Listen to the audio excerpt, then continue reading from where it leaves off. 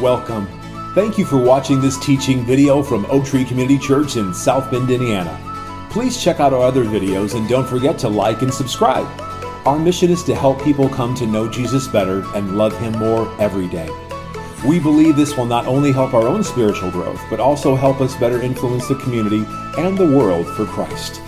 For more information about Oak Tree, please visit us at oaktreechurch.com. There you'll find past message series, online giving options, and more information about our discipleship process that we call The Path. Now enjoy this message. We'd love to hear from you in the comments or the website contact form. Thank you. We are pretty much at the halfway point of the series that we are doing, not in the Bible. You know, most of the time we teach like right in the Bible. I would be saying, all right, open your Bible to whatever the passage is or whatever this morning. For a couple of weeks, we're not doing that. And it's okay. All right. What we're doing is we're taking one or two steps back and we're saying, let's talk about the Bible instead of just from it. Okay. And what we're working through is a series of principles and practices of Bible study.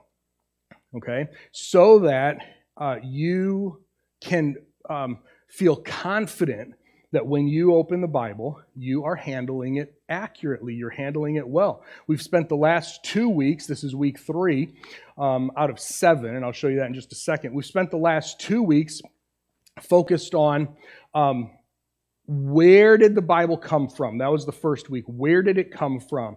Why should we study it? And we looked at just a couple of verses that shows that the Bible comes from God. Now, I know when I say that, it sounds a little almost superfluous. There we go. All right. Superfluous. All right. That's what happens when you use a big word. Sometimes you trip over it, and it's a little bit circular, a little bit redundant. How do we know the Bible is the Word of God? Because it says so. Come on.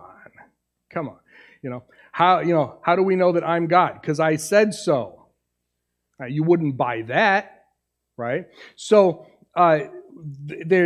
there is a sense, and maybe you've been in this argument or this debate before. Somebody says, okay, prove that the Bible is the Word of God without using the Bible. You don't just get to go to a verse and say, yeah, I'm the Word of God. See? Right? And so there has to be, and there's actually an entire science, and we didn't get into all of the work, but there's actually an entire science that shows that this book, or it's a collection, it's a library of 66 individual writings, has been preserved in a way that is miraculous, in a way that nothing in all human history has ever been preserved. Nothing. We've got more copies, we've got more translations of this book than we have anything else.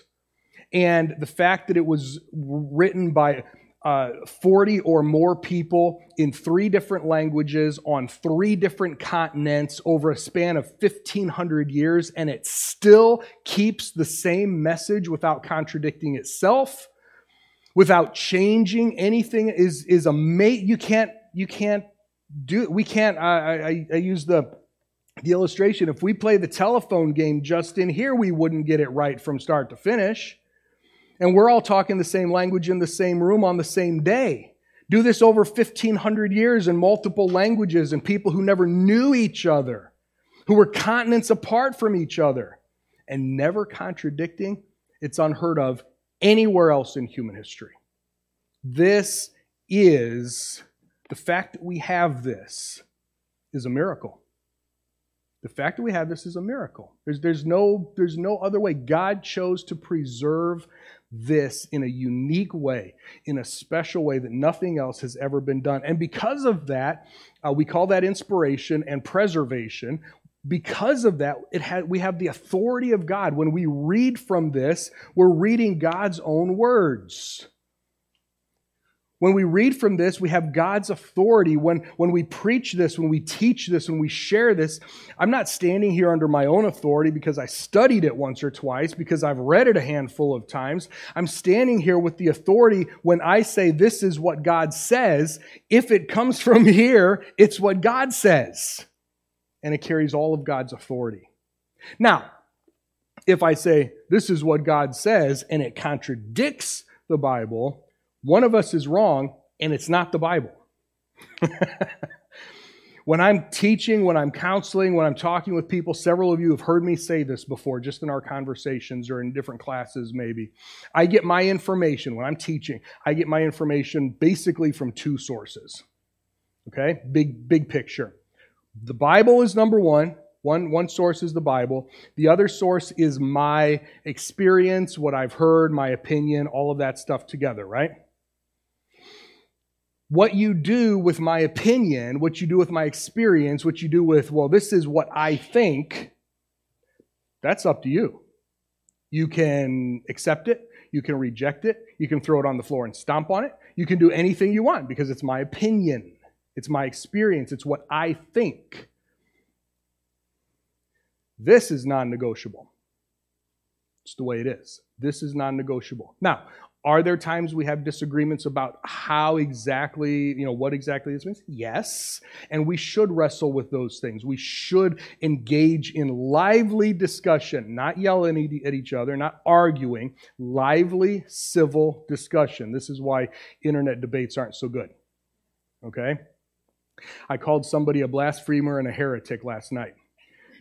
Now, I use those words very carefully. I don't do that just because. But last night, there's a guy that I'm connected to in a couple of different ways. This guy, I'll tell you in a minute. Okay, when we get to the next slide, I'll show you. I'll tell you I got two examples literally just from this week of exactly what we've been talking about when it comes to hermeneutics, how to handle the Bible properly. Okay? Last week we looked at some concepts, we looked at some definitions. Those messages are on our website, on our YouTube channel, if you want to go back and look at those again. If you didn't get them, on our website, I haven't mentioned this over the last couple of weeks, so you might be interested. On our website, if you go to the messages page, not only is there the video and the audio, but my PowerPoint for that week is also up there, and you can download the slides. Okay, some of you take really good notes, and you're like, I don't want your stupid notes. I want my notes. That's fine. But some people want to have my notes too. All right.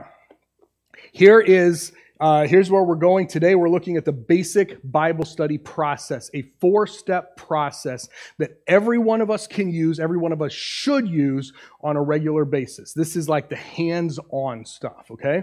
Next week, this is just one main type of study. I think it's the most, there are 3 types of study. We'll do 2 more next week. I think this one is the most important because it sets up the other 2.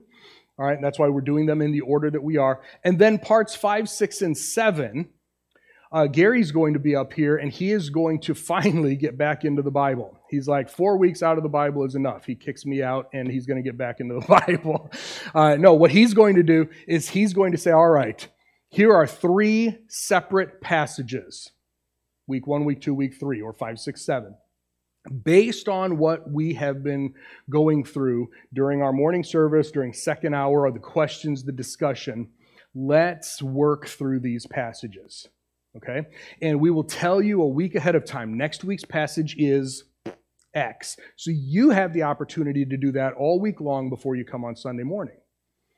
All right? So then Gary will talk through it. He'll talk through some of the things that he found and talk through the process that we're going to be looking at today. And then you'll go into second hour, and the discussion should be fantastic because you've already done the work, he's done the work, and you can bring your stuff together. How's that sound? Is that good? All right? You have to stay for second hour, though. Some of you are like, yeah, that sounds awesome, and then you take off right after church. You can't do that, right? So, stay for second hour, and it'll be even better. Okay. Here is an overarching principle that we all need to know for our lives, okay? That is this. Bible study for the sake of study is not enough.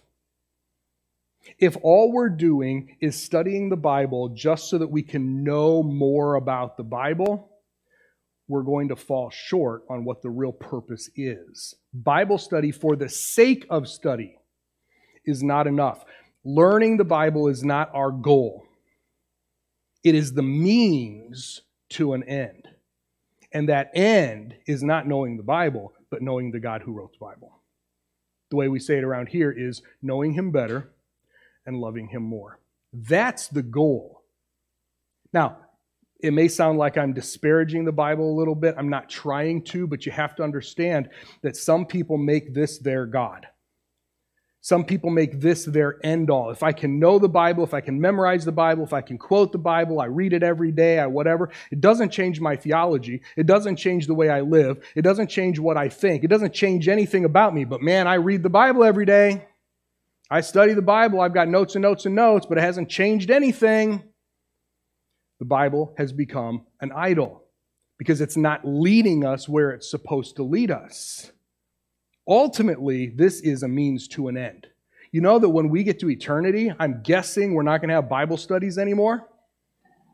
Just saying, right? You want to know something, go talk to God Himself. All right? And in fact, 1 John 3 says that at that point, we will know as we are known now. We will know so much more. We will be in perfect relationship with God. We'll know everything that He cares for us to know. We're not going to need Bible studies anymore. The goal is not studying the Bible. You can study the Bible every day for your entire life and never come into a good relationship with God. This is not enough. Not for the sake of, just Bible study for the sake of study is not enough. 1 Corinthians chapter 8. I almost left just the first phrase because that's really the mic drop phrase.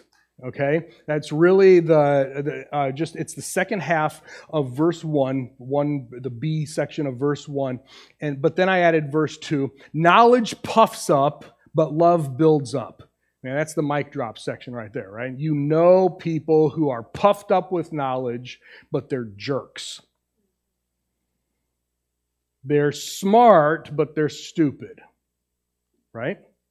Okay, they are not the type of people, brilliant people, but not the type of people that you want to hang around. Knowledge, but this is in the Bible. You can look it up yourself. You should look it up yourself. 1 Corinthians chapter 8, verse 1. Knowledge puffs up, love builds up. And then Paul goes on to say, if someone thinks he knows something, I just love that whole... There is a context, and you have to look at the context in chapter 8. I'm not pulling this out of context. That's why I included verse 2. If someone thinks he knows something, he doesn't yet know to the degree that he needs to know. Okay? Are you smart? Do you know the Bible? Some of you would say yes. Some of you would be like, no, I don't really know the Bible. All of us, the Apostle Paul says, good, I'm glad. Learn some more. I don't care how much you know. You don't know enough. Because if you knew this completely, if you knew this perfectly, that means you would know God completely and perfectly.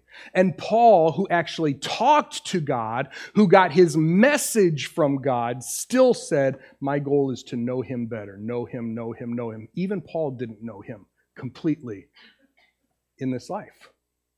Bible study for the sake of study is not enough. Our pattern, I love Ezra chapter 7. Ezra just gives us a great pattern here.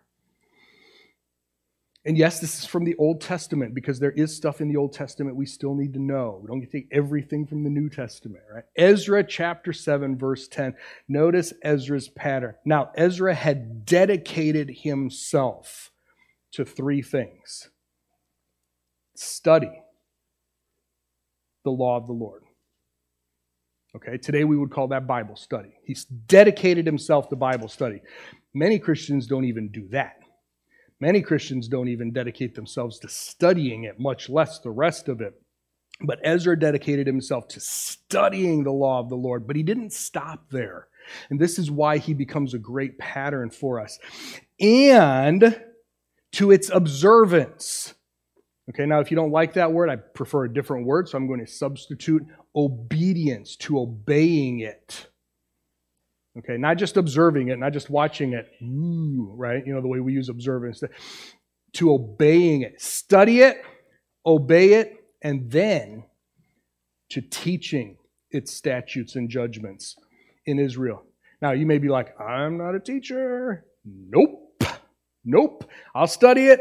I'll even sometimes obey it. But there is no way you're going to get me to teach it. The fact is that if you are alive and breathing, you are teaching someone else. There's always somebody watching, right? Always somebody watching. You don't have to have a microphone. You don't have to have a classroom to be a teacher. And in fact, Colossians chapter 3 says that we are all supposed to teach one another with all wisdom the things of God. We're all teachers.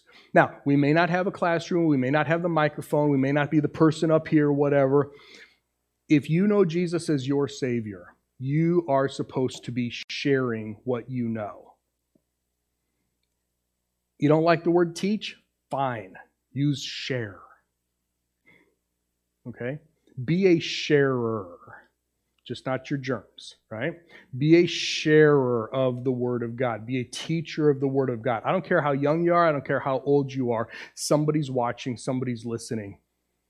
And if you dedicate yourself, if I dedicate myself to study and obeying the Word of God, sharing it, teaching it, whatever term you like, comes a whole lot easier. The problem is people try to jump straight to teaching when they've never studied it and they're certainly not obeying it. That's a problem. There is an order. Ezra is our pattern. Ezra is a good model for us. See, what's interesting is that if you look at our path, the 8 steps of the path, knowledge is just one. Right? Knowledge is one of 8. We come to Jesus in faith, then we dedicate ourselves to Him as excellence, and then we have knowledge, where we start to read and we start to learn. But there's still 5 steps after that. We have to put it into practice in self-control. We're going to be tested on it in perseverance. We need to prioritize our lives and line it up with God, and we become godly the way He wants us to be, and then we can spin that out in our brotherly love for fellow Christians and unselfish love for the rest of the world. That's the process that God is calling us to live through, and knowledge is just a tiny step. It's an important step, but it's a tiny step. Okay? If our knowledge isn't leading us to the other steps, then we're doing it wrong. The phrase my dad liked to use years ago, probably still does if he remembers it, is, it's not a crack about how old he is, even though he is. He used to call people who did a lot of schooling, but they didn't really know anything. You know that's not right? He used to call them educated idiots. Right? Fits, doesn't it? They're educated. We're not dissing their education, but man, you try to put them in a very practical situation, they don't know anything. Anything at all, right? They're effectively useless in this world no matter how much knowledge they have. Okay? And we know people like that, and we don't want to be people like that. Now, the other side of the pendulum is also wrong. Well, I'm just going to be I'm going to be a practical guy. I'm going to be the average Joe. I'm just going to be a man of the people, a woman of the people. I don't need Bible study. I don't need seminary. I don't need anything. Over the years, I've known churches who celebrate the fact, announce the fact that their pastors, none of their pastors went to seminary. We don't need that stuff. We're just average people like you. Now, seminary is not the end all. Okay? I know a lot of teachers in seminary. All right? I'm one of them. It's not the end all. Okay? But in what other profession, let me just ask you, in what other profession, in the service type profession, high-end profession especially, in what other profession in this world do you go to somebody's office and not want to see a degree or a certificate hanging on the wall? Right? Go see your doctor. I hope he didn't have any training. Wow, that would have been, what a waste of time and money. Lawyer? They don't need to know anything about the law. They're just going to try cases and, just hope that it makes sense, right? Okay? Your car mechanic. They don't need any certifications, any training at all for your car mechanic, right? Fill in the list. Why is it that we insist on some of the best training, the best certifications, the best degrees, the best schools for so many things in our lives.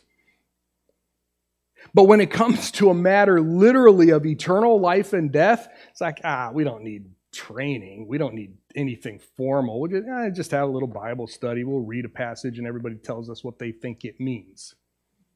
And that's good enough? Really? Come on. I don't think so. Now, I don't want to go there yet. Hold on. I'll tell you that in just a second. I wanted to tell you two examples from this week.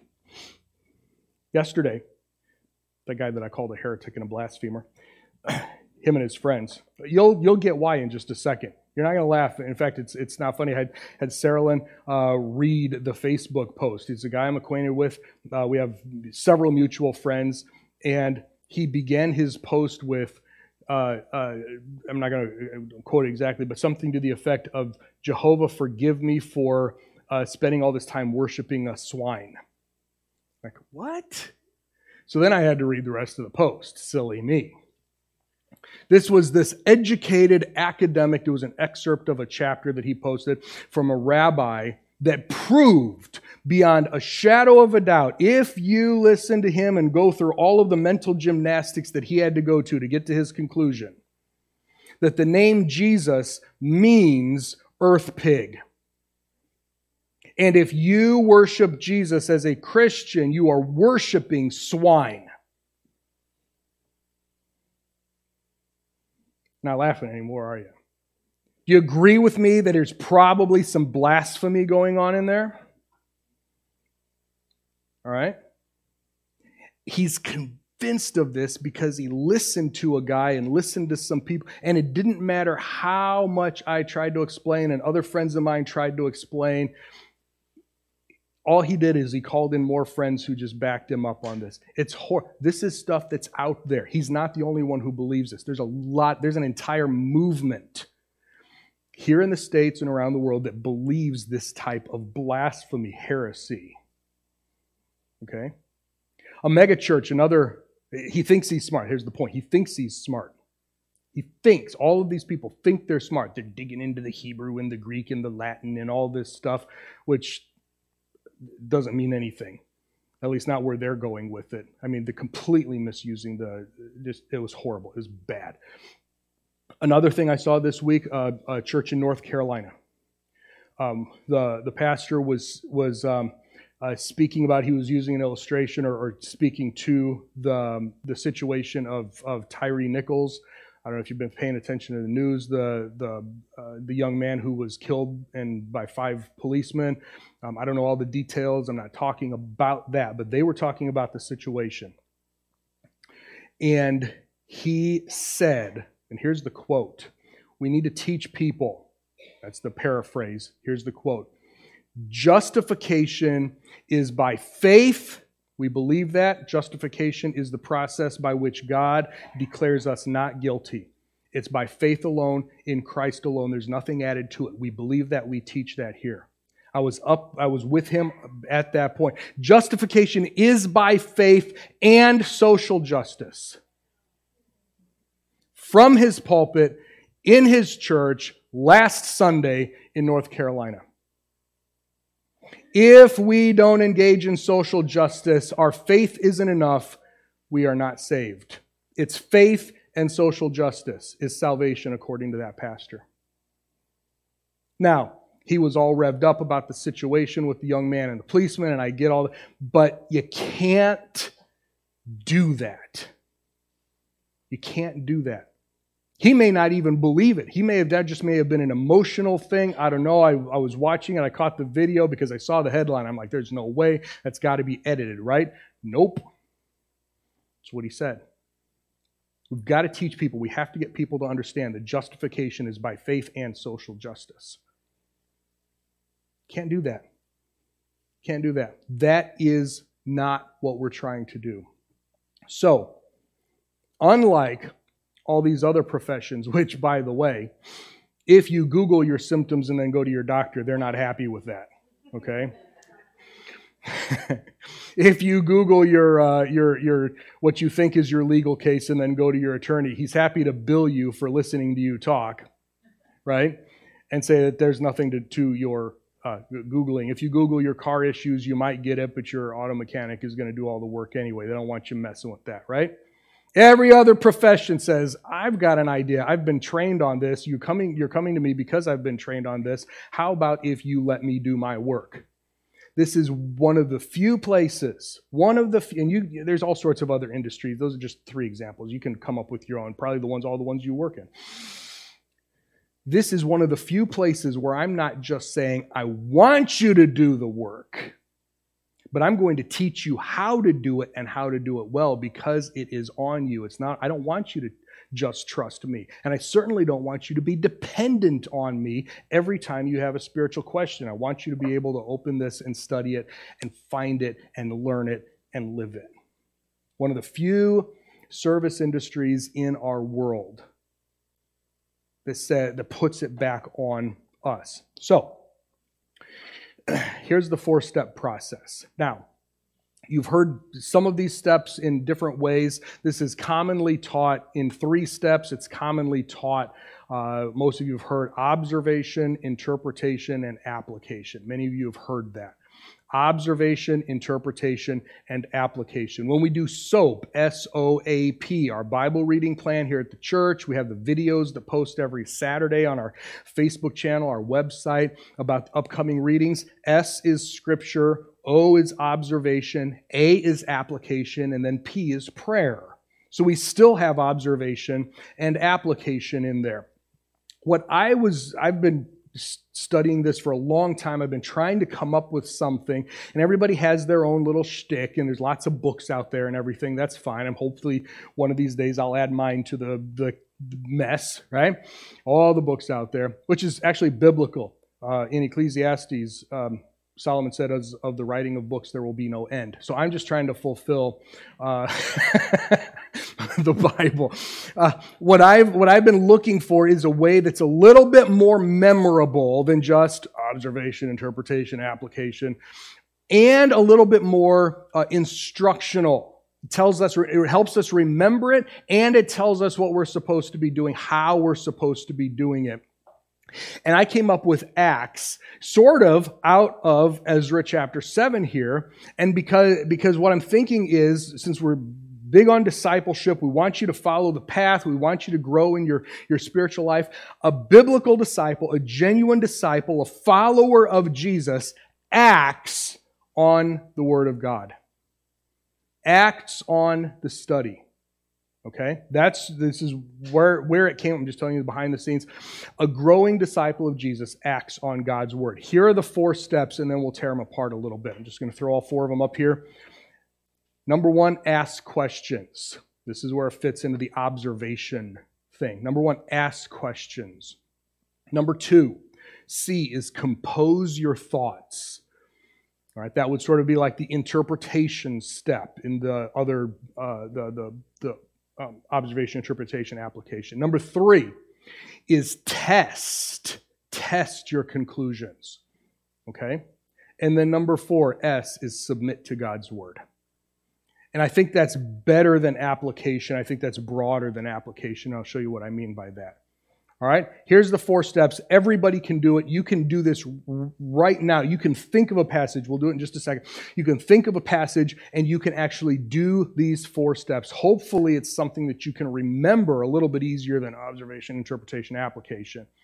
Ask questions, compose your thoughts, test your conclusions, and then submit to God's Word. All right? Number 1, ask questions. Ask questions, our friend Sherlock again. All right?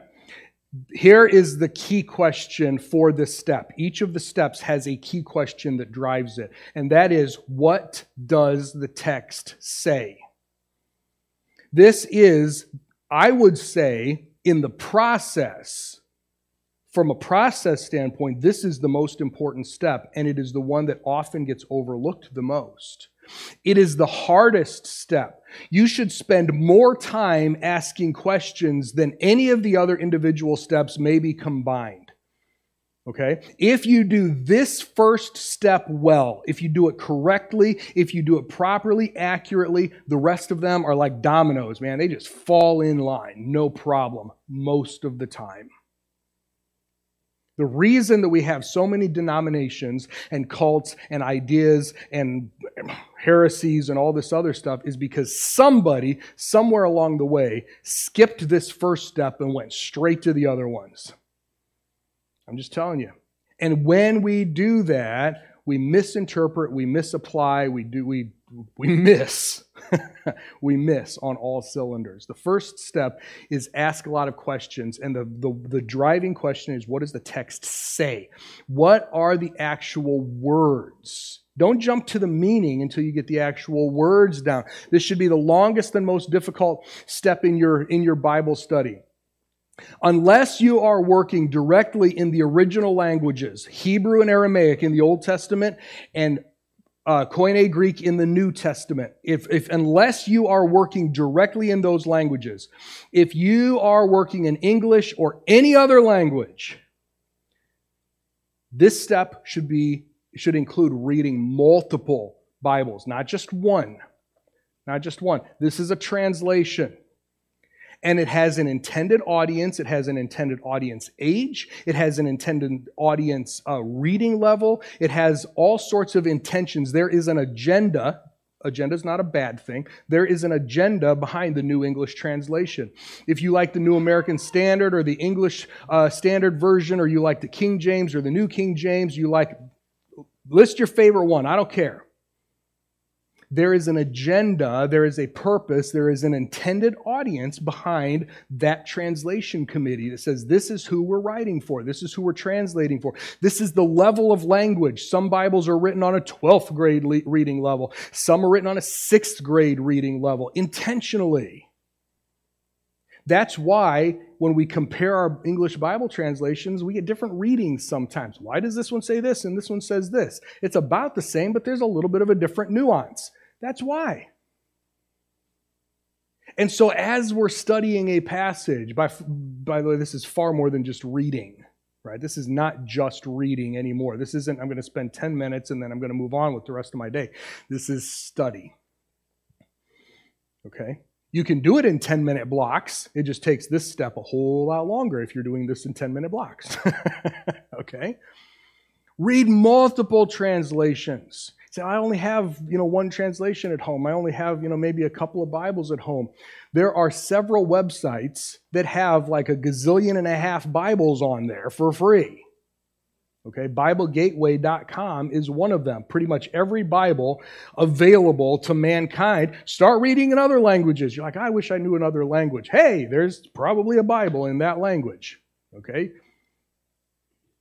Read in multiple translations. Read multiple Bibles. Compare them. Contrast them. Hold on a second. I don't think these two things mean the same thing at all. Write it down. I was going to bring out a thing I forgot. When I'm doing this type of study, I'm a tech guy. Many of you know that. I have tons of notes on my computer and everything. There is still something about a pencil and a yellow pad. I love a pencil and a yellow pad. I don't like white pads for some reason, but yellow pads just, I don't know if it's the way it looks on my desk. I don't know what it is, but there's something about a yellow pad and a pen or a pencil. And you just ask questions. Who is the writer? Who are they writing to? Why are they writing? Where were they located? What was the situation that they were in? Ask every question that you can possibly think of. Write them down. Write down all the answers. You're like, I didn't get an answer to this question. Good. Because that proves that you haven't drained the passage yet. Write the question down. Put a big star or something next to it that says, I'm still waiting for an answer here. Ask all the questions that you can think of. Lots of notes, lots of questions. If you're studying a passage and you can't fill up even one page of a yellow pad, you're not asking enough questions. Or your passage is too small, and then you should be asking even more questions because there's no context. Grab a paragraph, grab a section, and just ask every question. Take note of everything that you observe, everything that you see. All we're working on is what does the text say right now? Okay? It's just a mind dump. That's all we're doing. Page after page after page after page after page. It's the longest and hardest part of your study process. Okay? Write down all your questions and answers to use later. The bottom bullet point is essential to this step. No commentaries. No study Bible notes. No footnotes. No handbooks. No, don't ask me.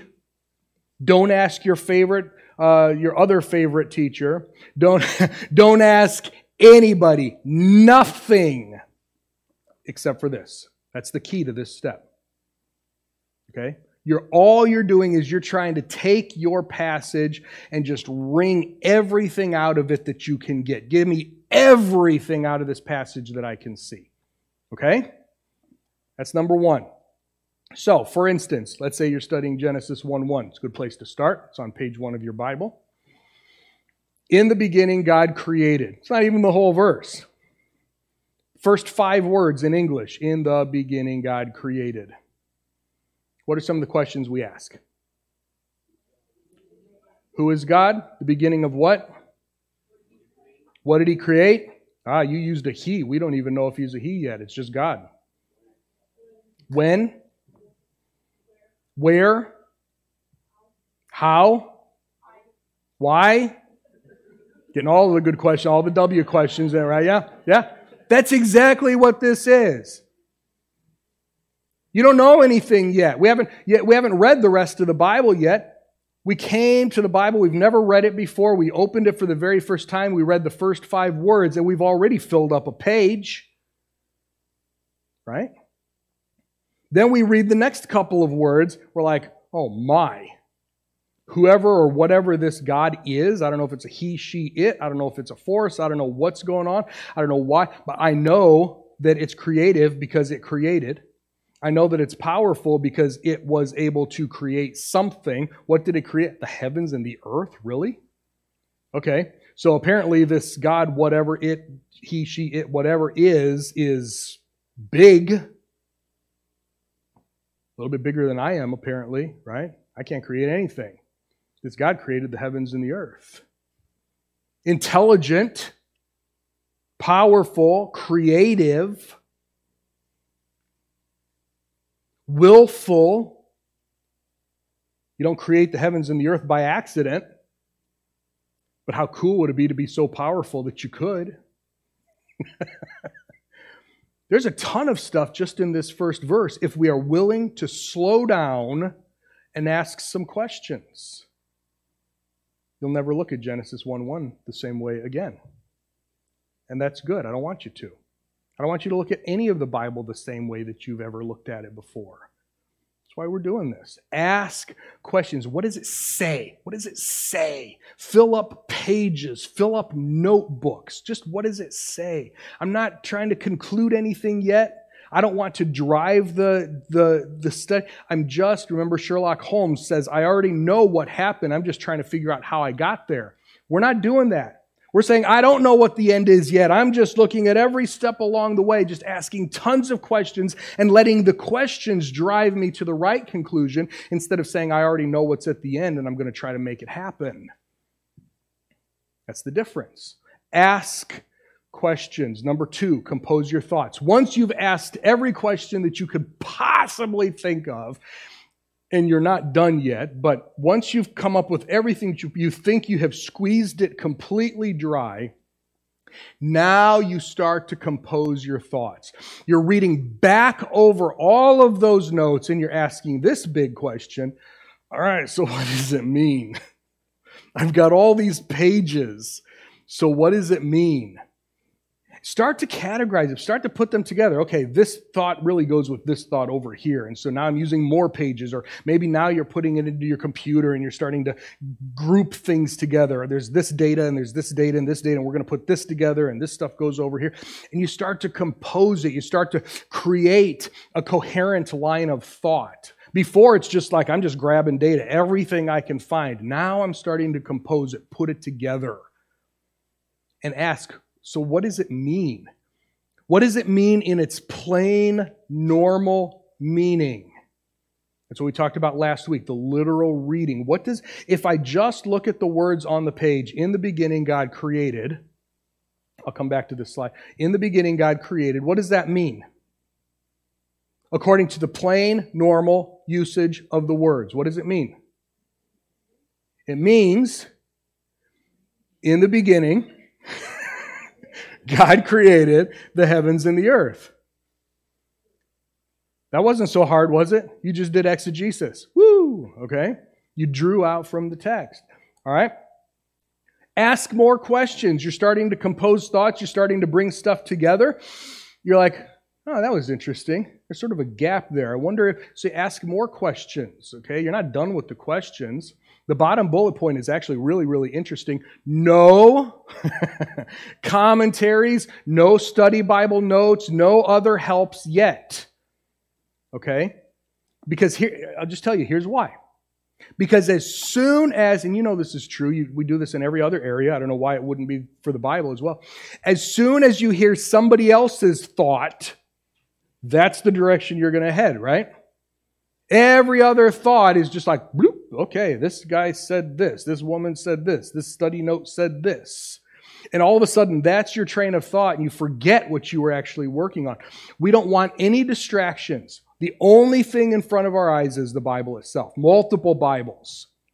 Why did one say this and one say this? That's a question. We need to study those words a little bit better. Maybe we need to do word studies. Maybe we need to, that's a quote from somewhere. I should probably find the quote. Who said that first? Isaiah said that first. Well, that's interesting. I never would have guessed that was the context when Isaiah said it. Asking tons of questions. Tons of questions. You're like, what does that word mean in the original language? You don't know that yet because that's a help. And you may not know the original languages, so you're still going to need help with that, right? Why did he say it that way? Why did in Ephesians 4, when Paul quoted from the book of Psalms, did he change a couple of words around? Is he allowed to do that? Okay. You're going to run into all kinds of stuff. No helps yet. No helps yet. Keep yourself distraction-free. This is the only thing that you're looking at. Ask a ton of questions, then begin to compose your thoughts. And what's probably going to happen is you end up asking more questions and composing more thoughts and asking more questions and composing more thoughts till you finally have something that you think, I think I've got this. This is pretty, wow, I never would have, this is pretty cool. I think I've got this. You're like, I never would have thought of it in that way before. I never would have, wow. You have to say wow, okay? You get down to the end, you have wow, all right? What is the beginning? God created the heavens and the earth. Number 3, test your conclusions. Now you start to bring in outside help. Now you start to read different people's writings, whether they're commentaries or study Bible notes. Now you shoot me an email or some other people that you trust and say, hey, I've been studying this passage. What do you think about this conclusion? What do you think about this? Test your conclusions, but test them with the understanding that their interpretation, their understanding, their thoughts may be wrong. Because once you get out of the Bible and you start asking me and other people, you start asking commentaries, now that falls under opinion, right? We've done all the study and we've come to the conclusion and we've tested our thoughts, but there is still the chance that we're wrong. And so just because I say it, just because your favorite preacher says it, just because your commentary or your study Bible says it, does not necessarily make it right. You just have a wealth of other people that you get to soundboard against and say, really, here's the big question for this step, what did I miss? What do you know about this passage that I don't know? I've done all the work. I've asked my brain is tired of asking questions about this passage. I didn't even know I could ask so many questions about this passage. I've composed all my thoughts, but there is a chance that somebody asked a question that I never thought of. Right? There's a chance that somebody might know something about the geography. Somebody might know something about the original languages. Somebody might know something about whatever, the culture, whatever, that I don't even know enough to ask the question.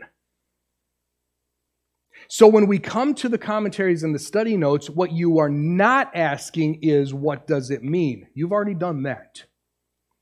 What you're asking is, what did I miss? What do you know that I don't know?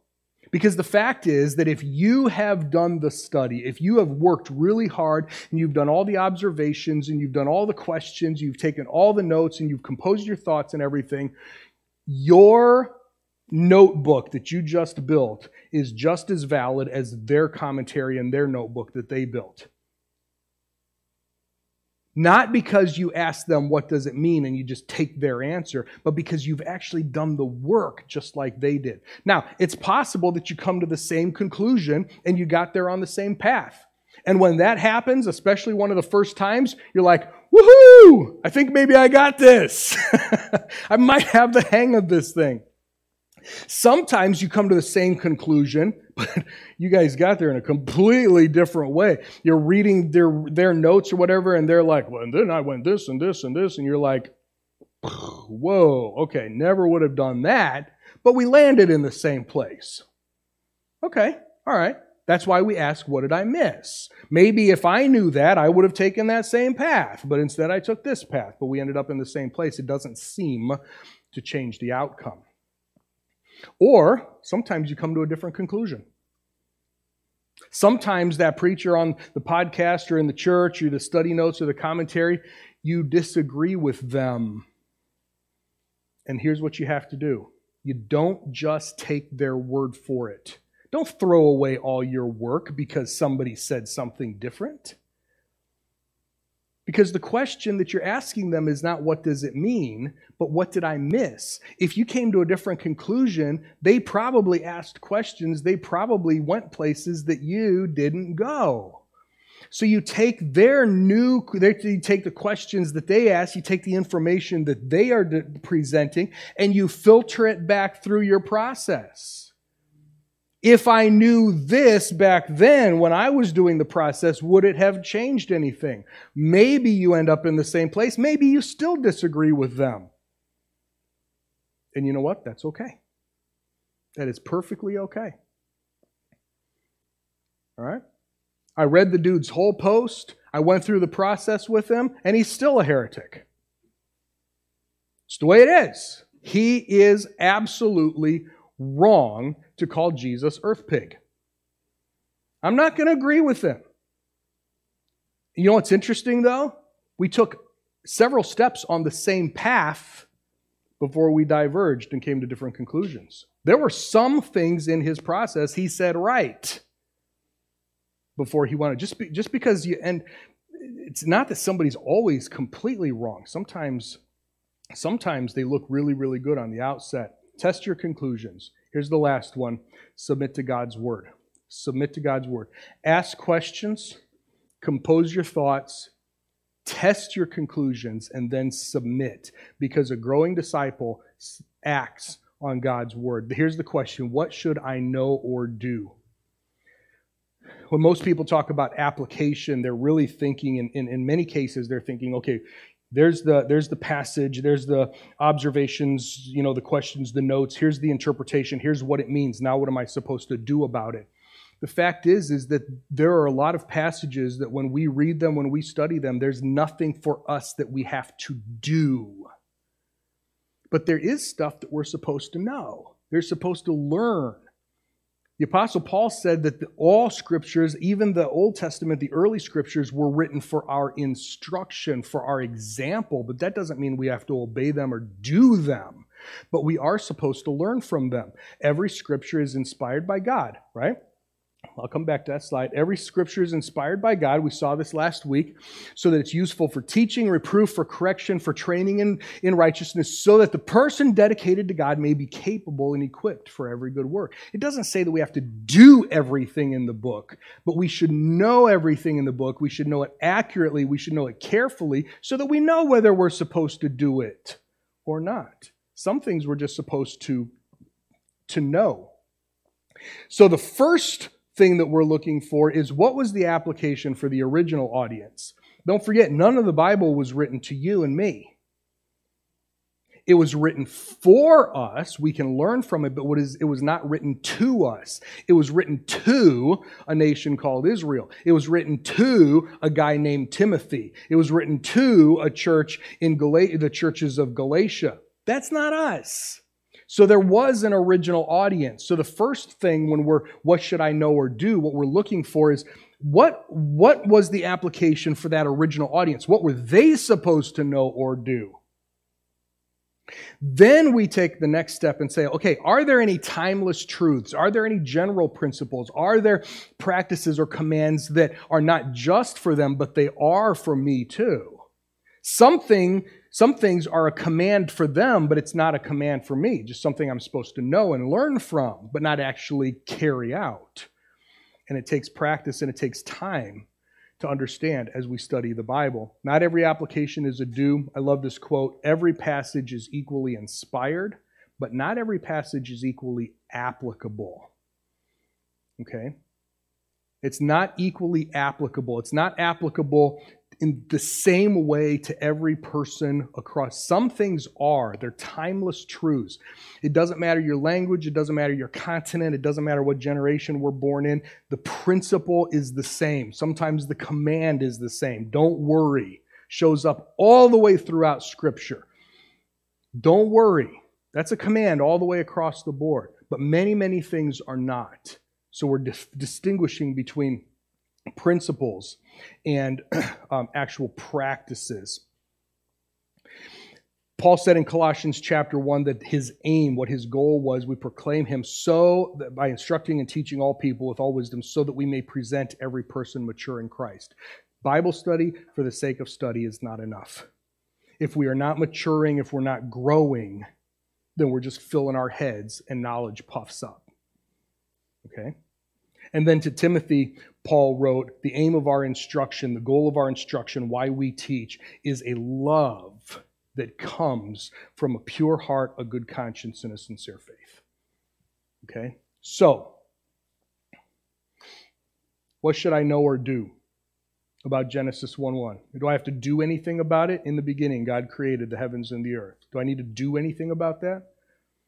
Am I supposed to go create a heavens and an earth? What's the application? How can I submit to God's word in Genesis 1:1? Believe it. Number one, believe that this is true. Good. What else? Sorry? Both of you talking at the same time, and my ears are a little plugged up. Jessica, what did you say? Things? Thanks. Good. Thank you. Thanks. Yeah, be thankful for, what's there, Beth? By knowing it, just know that this is true, right? Worship God. Worship. If there is a him, her, it out there that can do this, it sounds like something or someone I'd like to know better, right? Sounds like someone who deserves worship. There's all sorts of application in this verse that doesn't have anything to do with like a command. There are no commands in this verse, and yet we can bring all sorts of principles and practices out of even Genesis 1:1. Here's our challenge as we close this morning. See, this is a simple process. Very, very simple. I hope it's memorable. I hope it's easier for you to remember than observation, interpretation, application. I can't even say it. Interpretation, application. I hope it helps you in your study. Good Bible study is hard work. It really is. If you've never worked hard at Bible study, if you've never really drained your brain and made your head hurt while you were studying the Bible, you have lots of space to go. There's lots of study available still for you. Good Bible study is hard work. It requires effort and patience. And then, secondly, don't cheat yourself. And I do say cheat. Don't cheat yourself or someone else, because remember, we're all teachers. Don't cheat yourself and don't cheat someone else just by stealing somebody else's work. Right? Do the work yourself. Don't copy somebody else's paper and try to pass it off as you learned something. Do the hard work. Show your work. Math teachers love that, right? Show your work. We dealt with that with our kids in school. Show your work. Don't just jump to the conclusion and say that's what it is. Go through the process. Spend the time. You will be better for it. You will be richer for it. Your heart, your soul, your mind will grow. Not just because knowledge puffs up, but then when we submit and we put it into practice, then we really grow to be the people that God wants us to be.